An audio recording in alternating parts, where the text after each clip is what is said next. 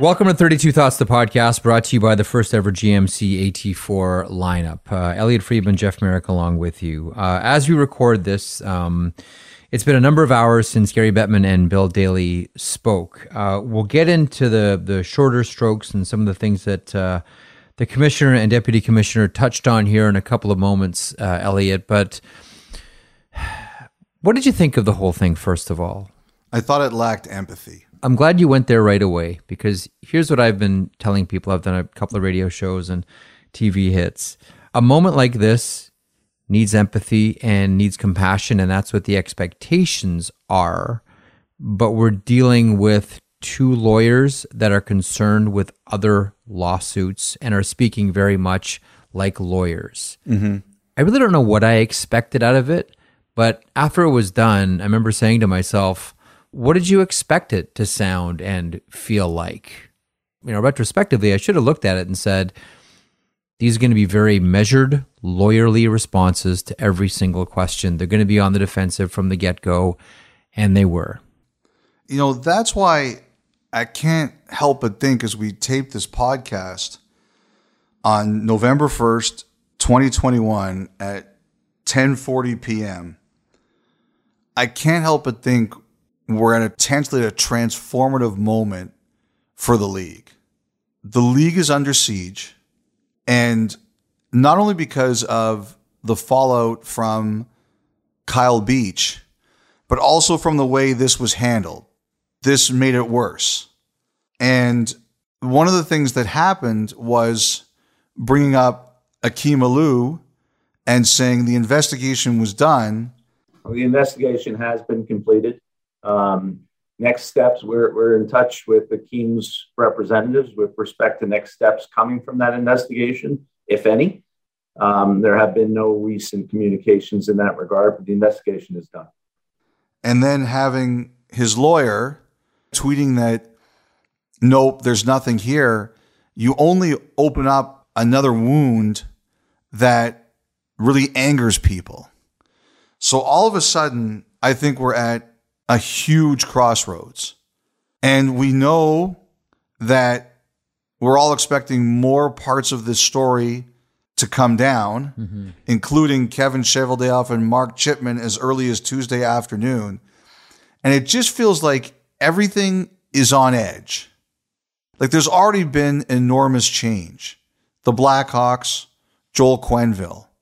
But all of a sudden, if you were to tell me there's going to be more, at the league level, at the Players Association level. Like a lot of times people say, well, this person should be fired, or it's time for a new commissioner, or it's time for a new head of the Players Association. All of a sudden it feels like all of this is kind of here and not on the schedule it was supposed to be, but this is where we are. And to be honest, if I was the commissioner, I'd almost consider doing another press conference and just saying, okay, we've got to show a lot more empathy towards this, because everything that came out of that just hit the wrong tone. But the problem with that is, Elliot, if I can interject here, you only get one shot to do that, though. You know, you only get one chance to respond and address. And then the second one looks more theatrical, as if you're trying to clean up whatever messes you thought you left behind. No, I don't think you have to be theatrical, Jeff. I think you can be subdued. I think you can be compassionate. But do you not see the point that people have already seen the first one? Yeah, I do. But that doesn't mean you can't go and hit reverse and say, all right. The problem with it is, though, like, what's the one thing that people are looking for right now? Authenticity. Are you genuine? Are you real? Are you authentic? Mm-hmm. Obviously, I can't speak for everybody, but my instinct on that is they've put their foot forward and they've put their face forward. And as people look for authenticity, if they don't find it the first time you present how you feel about a situation, they're going to feel, okay, was that one just the focus test to see if it worked? And we'll try again tomorrow. You know what I mean? Like, I don't know that. Listen, we live in a very media savvy generation, a very media savvy era right now. I just don't know that people will buy it. I don't think it's the wrong thing to do. I never think it's the wrong thing to clarify yourself. I never think it's the wrong thing to show compassion towards people. I just know if your desired goal is to project more compassion, after that press conference on Monday, it's going to be tough the next day to say what I was really trying to say was this. No, you know what? I don't think you attack it like that. See, like, this is the way I look at it. So your fans aren't going to be happy with that, right? Mm-hmm. A lot of your media is not going to be happy with that. How do you think your sponsors are going to feel about that? Same. Exactly. You don't go out and say, what I meant to say is this. You go out and you say, we didn't do that right. Here's how we're going to do it right. For example, Sheldon Kennedy. We're going to reach out to anybody who's interested in working with us. Sheldon's terrible experience was not at the NHL level. We've been focused on what we have to do for the NHL players and personnel. But certainly if Sheldon has an interest in working with us, particularly as we seek to set up a network that can provide access for anybody involved at hockey at any level, we would be more than welcome to work with him and have his input. I hope they called him on Monday afternoon and say, we did that wrong. And we've called Sheldon Kennedy, and what role he wants, we're going to create something. The point that you made last week is, here's a guy that's been failed by everybody from day one. And here we are once again with another situation that has failed Sheldon Kennedy. After how many times was he told this will never happen again? We'll put safeguards in place, make sure this doesn't happen again. This guy's there on Saturday night on Hockey Night in Canada. First of all, I don't know how he puts it on and stays in there and is still dedicated and still devoted. Like, Elliot, this guy won't get out of the batter's box no matter how many times he gets hit by the pitch. He's still in there. And he's swinging and he's trying to help people and he's defending people. And he's trying to make the world better and safer. After he's been wronged and betrayed and let down so many different times, he's still there showing up and smiling. I know. And putting a brave face forward. And when you hear a flippant comment like, well, it didn't happen at the NHL level. Damn it. God damn it, that's offensive. Only if it happens at the NHL level does it matter?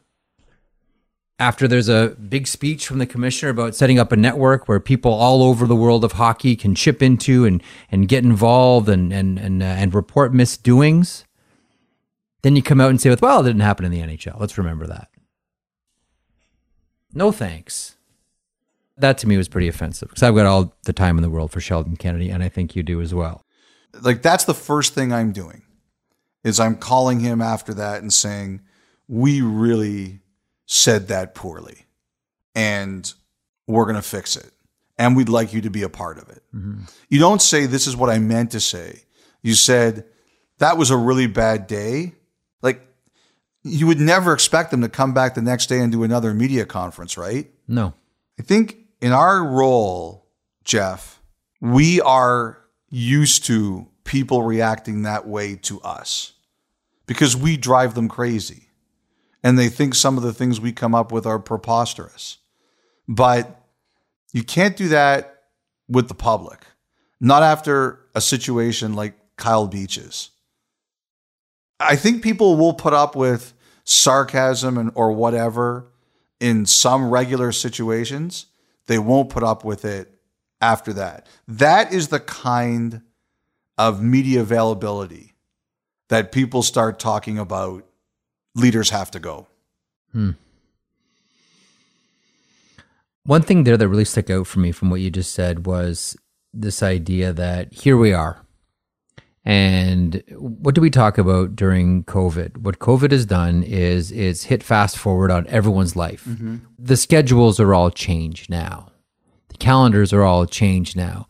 We thought we were going to get to a place in 5 years. You just got there in a year and a half. That just happened. We were forced into this. When's the last time we did a podcast where we were all sitting together, for example? We have the technology now. We don't have to do it. We got there. We were heading there eventually. I can't tell you the last time I went in to do a radio show. I do it from my home office. We were all heading there. We were all heading to places eventually. COVID sped things up and moved things forward. Everybody's schedule. We all feel like we got older. We all feel like we aged quickly. Some of us look like we age quickly. I'm sure I do. And I wonder within the NHL as well. I'm not going to advocate for people losing their jobs, by the way. But I wonder how much it feels like there has been a cultural turn and a cultural shift. Not saying that the people that were there before aren't valuable, because they are. Mm-hmm. But it seems as if the time itself may call for the league to have a fresh coat of paint. And again, I'm not advocating for people to get fired. I'm just saying, at what point do we start to say this league needs something new?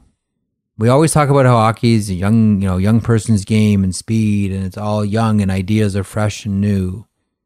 And you can keep up for a while, but then at a certain point, you pass it on. I thought it today. And say, you're at time to lead now. I thought it today. I use this line all the time. I only judge people as I judge myself. I rewatched that today and I said, this has to be fixed. You can't live with that hanging in everybody's mind. And sometimes you can fix it, like I said, by getting out there and saying, this is on me, and we didn't handle it right, and this is how we're going to fix it. Sometimes that works, and sometimes that doesn't. But that's what I'd be doing. I'd be saying, we have to fix this. And if it means we have to do it again, we do it again. But you come with, okay, yesterday was Monday, it's now Tuesday, this is what we've done. And I hope it's something.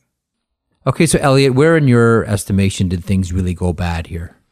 The $2 million, the explanation of the $2 million. Yep. And I do want to say this. I didn't go in the queue because I knew that they would probably call on me. Now, I will say this. I had some texts from people like, why didn't you ask a question? You should have asked a question. And like, we were so behind on the story. All of a sudden, I'm going to show up now and act like a tough guy. And maybe that's what some people want. But like I said, I have an issue with acting like a tough guy now. We had lots of time to be one, right? Mm-hmm. So I don't know how people feel about that. Everyone is more than entitled to make their own feelings about it. But if you're going to be tough about it, be tough from the beginning. Like, there were a lot of people on that call. Rick, obviously, Katie Strang, Jeff Hamilton, who in Winnipeg, who I think deserved the floor a lot more than I did, put it that way. The $2 million fine that you referenced. Yep. Here's what it seemed like to me. Mm-hmm. The minute after the commissioner justified that number, yep, $2 million, and said it was a substantial fine, it seemed to me as if he went about proving that it wasn't. The Coyotes obviously were docked 2 very high draft picks for scouting combine violations. I think it was the Devils were fined more than the Blackhawks were for cap circumvention. I know you said $2 million is substantial. It is to me. It is to a lot of us, obviously. But do you feel that that's a significant punishment to this team? I do. The others that you refer to, different contexts, different facts. This was to make clear that the way the Blackhawks organization handled this matter was not appropriate, even though that ownership was not aware. And it was also a message to the rest of the league that you need to make sure your organization is functioning properly on these matters. The one thing that I kept circling back to as I went over my notes after all of this was... You mentioned that the Blackhawks first notified the NHL about potential litigation last December. Why was action not taken in the 5 months between when you found out about that and when the lawsuits were filed?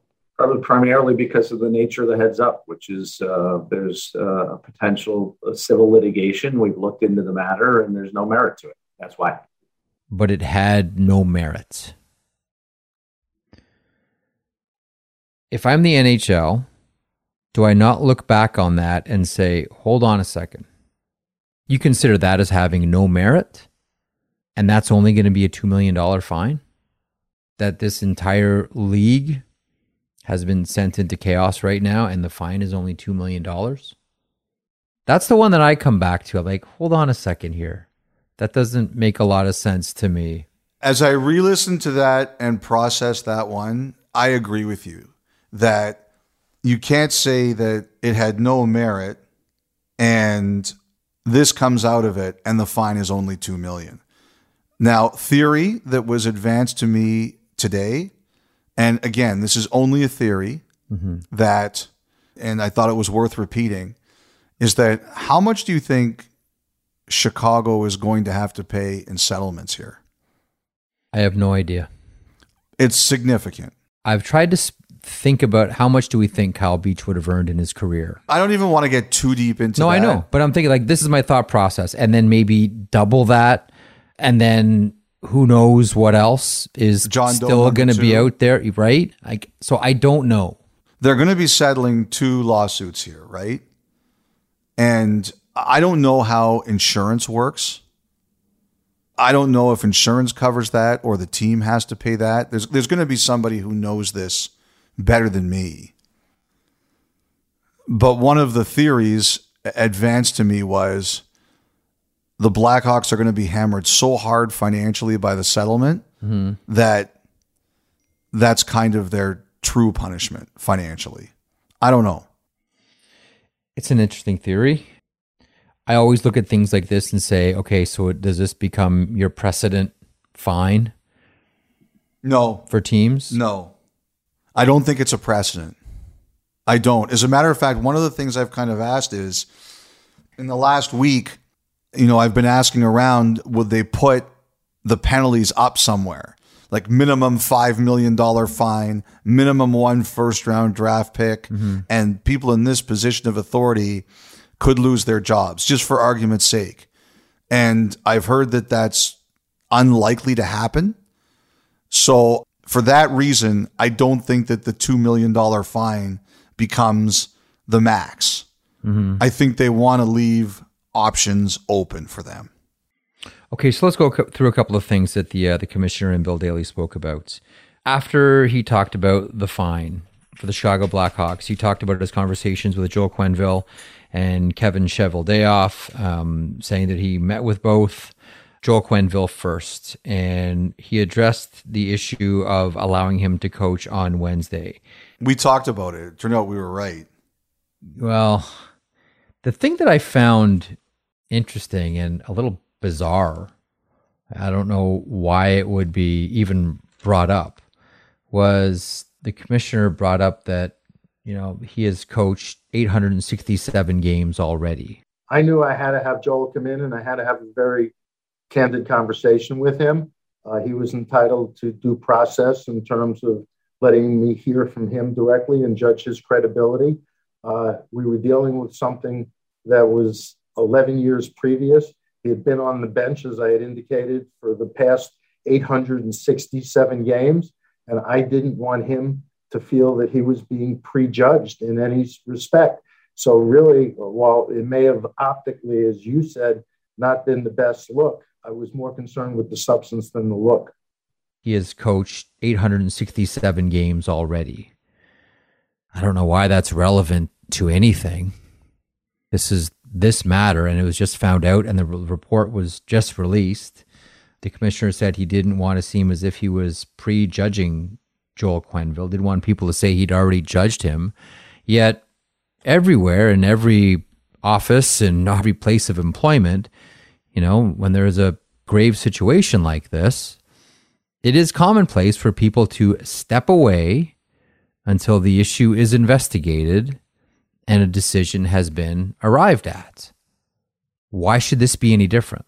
I still feel the Panthers should have stepped in and said, Joel, the most important thing for you right now is to have a clear head when you talk to the commissioner tomorrow. We don't need you thinking about the game and playing the Boston Bruins and what are you going to do against the perfection line, etc. We need you thinking about 2010. You're going to be asked a lot of questions by the commissioner. Maybe talk to some people to jog some memories, get a good night's sleep, and be as well prepared as you can be to talk to the commissioner. We don't need you coaching a hockey game. But everybody let him do it. As distasteful as that was for a lot of people. Why should that have been any different in this situation? This happens all over the world. Take a pause, step away, paid leave while we investigate. Is this not standard practice everywhere, Frege? What am I missing here? I don't know. I don't have a good answer for you on Quenneville. I wrote last week that he shouldn't be coaching that game.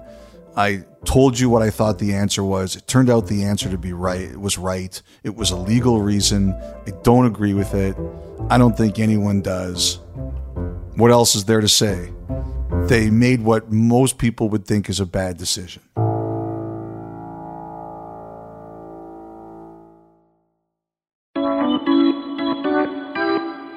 All right, Kevin Cheveldayoff then.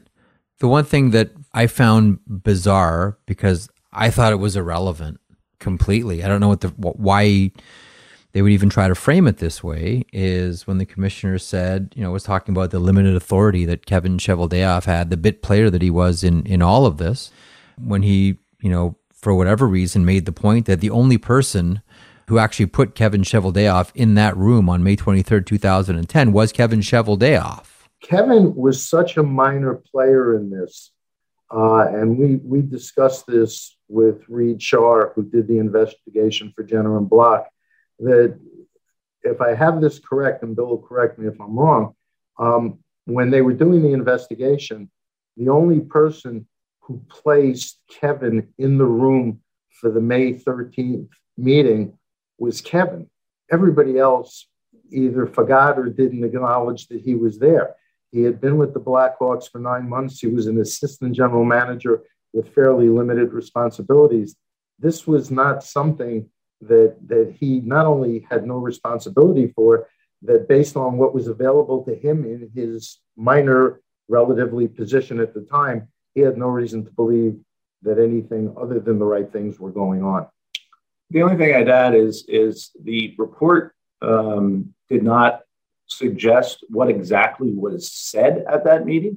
It's clear they talked about an inappropriate relationship, but the extent of that relationship and what was involved, according to several people at that meeting, was not raised. So Kevin wouldn't have had reason to know how significant an event we're talking about happened.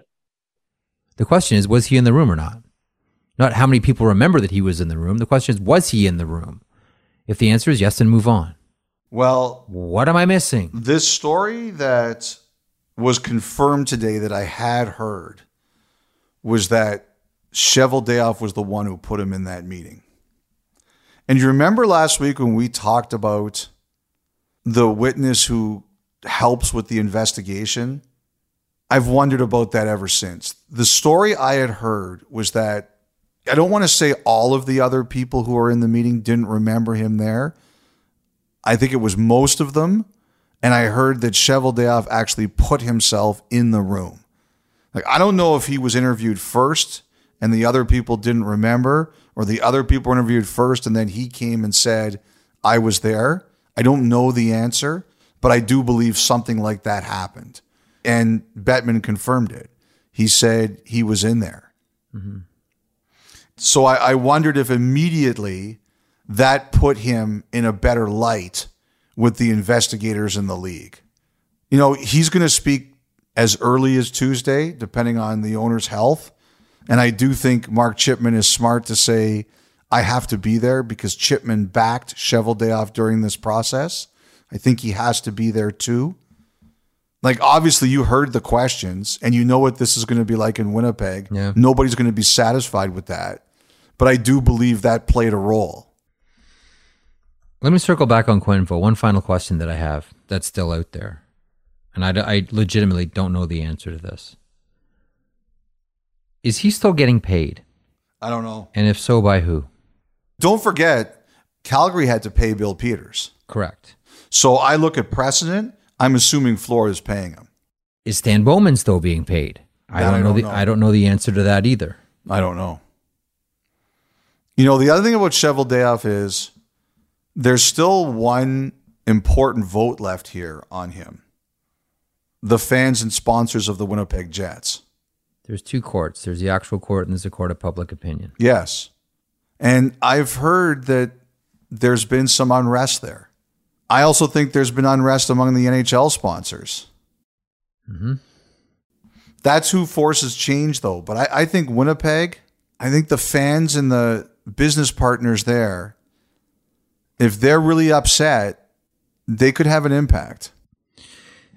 And we'll eagerly listen to what Kevin Cheveldayoff has to say, Elliot. One other thing here, the NHL Players Association.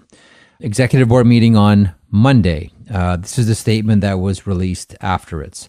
On the NHLPA's Executive Board call today, Don Fehr recommended that an independent investigation be commenced by outside legal counsel in order to review the NHLPA's response to the Kyle Beach matter. The Executive Board is currently voting on this matter. Your thoughts on this one? A little bit surprised. You know, the players that there'd been some connection with, they were really mad. I know you mentioned that on Saturday night, Jeff, that they were really angry. Oh, yeah. Fehr apparently said that he doesn't believe that he wouldn't have acted if he was told the allegations were as serious as we now know they are. Like, one of the things, Jeff, that you and I had talked about off air last podcast is you may not remember the specifics of a conversation from 10 or 11 years ago, but if you were told that, what we now know about Kyle Beach's situation, you'd remember having it. And I think that was his point of emphasis was, I just don't believe that I wouldn't have acted on that.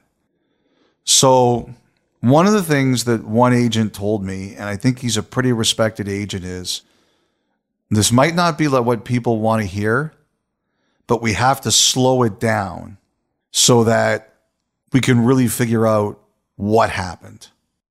And it appears as if that way of thinking has won the day.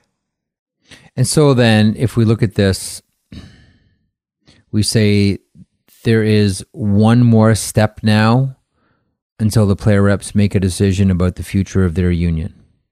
If they end up going this route, the independent investigation. After that, it's decision time. I mean, these reviews, they can take a while. If your whole point is to do this thoroughly, it's not short. The review was announced in Chicago the first week of June, and we got the results the last week of October. That's 4 months. So I don't know if it would take longer or shorter. You know, it's not a short thing. But the one thing here, and we talked about this on Saturday, and that is, you know, would they move to remove Don Fehr? And the idea was, hold on a second, don't want to throw the NHLPA in chaos here because there's no obvious replacement. As this review goes on, do you think the PA, concurrent to that review, looks at some type of transition program or looks to identify someone that could take over eventually? Maybe behind the scenes, but what this says to me is they're going to do this first. Okay, Elliot, this story continues and all of these stories continue. Thanks for joining us on 32 Thoughts, the podcast. Once again, we thank you for sticking with us while we do this story. Taking us out today, an artist we featured last season, and he's back with a new track. Michael Wilford is a Victoria-based songwriter whose song Scotch was a finalist in the People's Voice section of the blues category of the 2021 International Songwriting Competition.